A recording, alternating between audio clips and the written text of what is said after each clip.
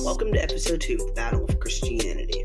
In today's episode, we will be discovering Jesus' life on earth and what Christianity really is. We look forward to having you today.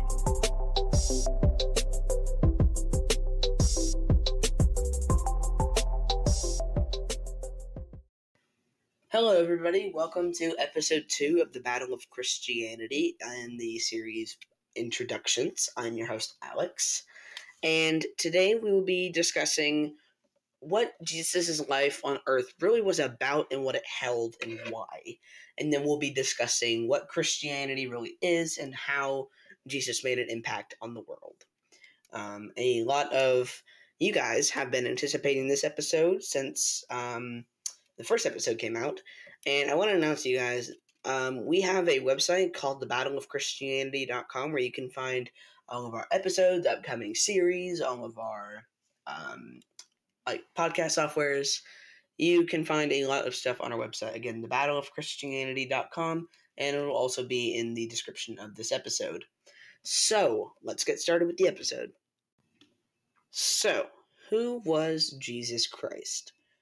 Jesus Christ was a human he was basically like God in a human body. He was sent by God the Father from heaven to live the perfect life and die for us on a 300-pound cross. And to start from the beginning. So, God created the earth, and he sent his son down to earth to get rid of all of the sins that were caused by Adam and Eve. And he willingly died for us on that day, on Good Friday. And we celebrate that every year. And we also celebrate Christmas, the day of his birth. So about Christmas, he was born in a manger. And a manger is basically just a stable for animals, except a lot more disgusting. There were no inns available, and Mary and Joseph had Jesus, and he was born on Christmas Day, December 25th, and from that day on, it was just his glory. So what did he do in his ministry? So when Jesus walked the earth, it was most difficult, especially where he lived. Jesus was born in Bethlehem, which was a city now known as Israel, and was Israel at the time. There was no running water, no indoor toilets, no refrigeration, no air conditioning, and only select few that were rich enough that could afford heat in the winter. Life was miserable in that day for the common man, and Jesus' life was very much like what the common man lived in that day. So in his teens, it's expected, he worked as a carpenter, and he traded like his father. The work of a carpenter in that kind of year was exceedingly difficult. Carpenters in that day had to work with huge timbers and large stones because most of the homes in Judea, I'm sorry, I'm having a really difficult time with these names, in Judea, were built and consisted of both of these materials. So being a carpenter was not that easy back then. He suffered his life, but he was still perfect. So his promise was that he would come back soon. And no one knows how soon it is, but everybody's anticipating it. God says in Revelation 22 that repent and turn from your sinful ways, and you will be with Christ in God in heaven. And that is a verse I do not take lightly. It's just so heavy on your shoulders that he could be coming any minute, any moment, any second, any hour, any day. And you're expected to turn from your sinful ways as soon as possible before he comes. And that is not easy at all to do. In that case, you still have the wrath of God abiding on you for those who have not repented. Jesus endures you that you might have eternal life, for God's wrath was placed upon him so that it wouldn't have been placed on you. Decide today to choose life or death, and don't fool yourself. Do not choose to reject him. I heard the analogy used before, like, just say there's a sinking ship, and that's society. Like, the world is crumbling. Not the world geographically. The societal world, as we know it, is crumbling. Very, very, very slowly. It is crumbling, and it is being destroyed, and the only way out is God. It's the only way out. God holds out his hand, and he is willing to take people, and he wants to. He really loves everybody. He made everybody. But some people will reject him, and some people have rejected him. And it's their fault that they're going down with the ship. And God provided a way out. Some people will deny it. Some people will approve it. And that's up to them. It's their own personal choice. So I get the question a lot. What describes a miracle? A miracle is defined as something beyond scientific reason. So nothing like human could perform something like this. Luke 17:12 says, as he was going into a village, 10 men who had leprosy met him. So leprosy, what it is it's a chronic, curable infectious disease, mainly causing skin lesions and nerve damage. So it's extremely rare. There's fewer than 20,000 U.S. cases per year. And it's also called Hansen's disease. And it causes bumps on the skin, and it's disgusting, basically. It goes on, it says, they stood at a distance and called out in a loud voice, Jesus, Master, have pity on us. When he saw them, he said, go, show yourselves to the priests. As they went, they were cleansed. One of them, when he saw he was healed, came back, praising God in a loud voice. He threw himself at Jesus' feet and thanked him. He was a Samaritan. Jesus asked, were not all 10 cleansed? Where are the other 9? He has no one returned to give praise God except this foreigner. Then he said to him, rise and go. Your faith has made you well. So this proves that, God is Jesus, and just in the flesh. That's really all Jesus is just God in the flesh.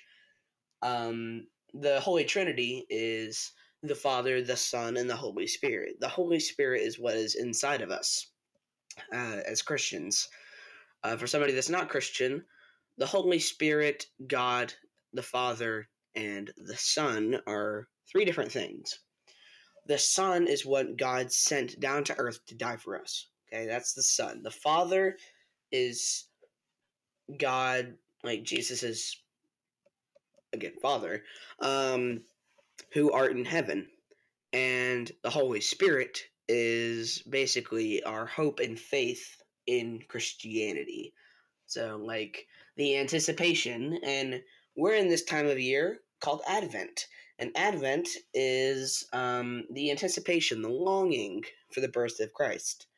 Go back 2,000 years ago, all of the world was waiting for Christ's birth, and Christmas happened. So this is the Advent season, and this is how God proves it, by his birth. And he sent Jesus to perform miracles, and in order so that people would no longer condemn the world through him. So that's who Jesus was. So I wanted to dedicate the other half of this episode to explaining how one can repent and turn their life over to Christ. So repenting is so simple. All it is just praying to God and just saying, I admit that I am nothing and you are everything. And that you want to be his humble servant and praise him for eternity. Romans 10:9 says, if you declare with your mouth Jesus is Lord and believe in your heart that God raised him from the dead, you will be saved. So if one if one confesses with his mouth, that's all baptism is. Baptism is the process in Baptist churches in which the concept is somebody gets into a pool of water, holy water, obviously, and gets basically dunked and gets risen back up into a new life as a servant of God and as a child of God. So before baptism, there's always, have you ever encountered Jesus Christ in an event? And most of the time people will say yes, and says, do you agree to serve him in eternity throughout the rest of your life and the coming centuries afterwards? And most of the time people will say yes, and the pastor or person will dunk them, and then they become a Christian. That's just a ceremonial part. Little fun fact about myself. I got baptized in 2016, and it wasn't exactly a real baptism. I said yes to both of the questions and got baptized, but it didn't really mean anything considering the fact that I was only 7 years old. I didn't know what I was doing. I just thought it looked cool. But 2 years ago, I officially became a child of God and member of the kingdom. And that is a sentence that should not be taken lightly. But it is true. It's very, very, very true in that God is the only vessel that works. There's multiple songs and multiple verses that say there are other foundations that are sand, but God is the only firm one. The song I'm referencing is called My Feet Are on the Rock by I Am They. That's one of my favorite worship songs. And one of the lines is, when I feel my hope about to break, I will cling on your unchanging grace. And that is very powerful to me and perhaps some of you guys. But that's how you become a Christian and repent. Thank you for listening to episode 2 of The Battle of Christianity. Stay tuned for announcements and updates. Alright guys, so this is episode 2, and episode 3 and 4 are both holiday messages. I'm so excited for those. Episode 3 comes out on Christmas Eve at 6 p.m., and episode 4 comes out on New Year's Day at 4:30 p.m. About the story of Christmas on episode 3, and then episode 4 is called Is This the Year? And following that series, that 2-episode series like this one, the next series is called Origins, and that one I'm so excited for you guys. I'm so pumped for Origins. Origins will probably start in February of 2023, and the trailer will come out probably in early January. So I cannot wait for this, you guys. So pumped, so ready. Thank you guys so much, and I will see you guys in a few weeks. God bless.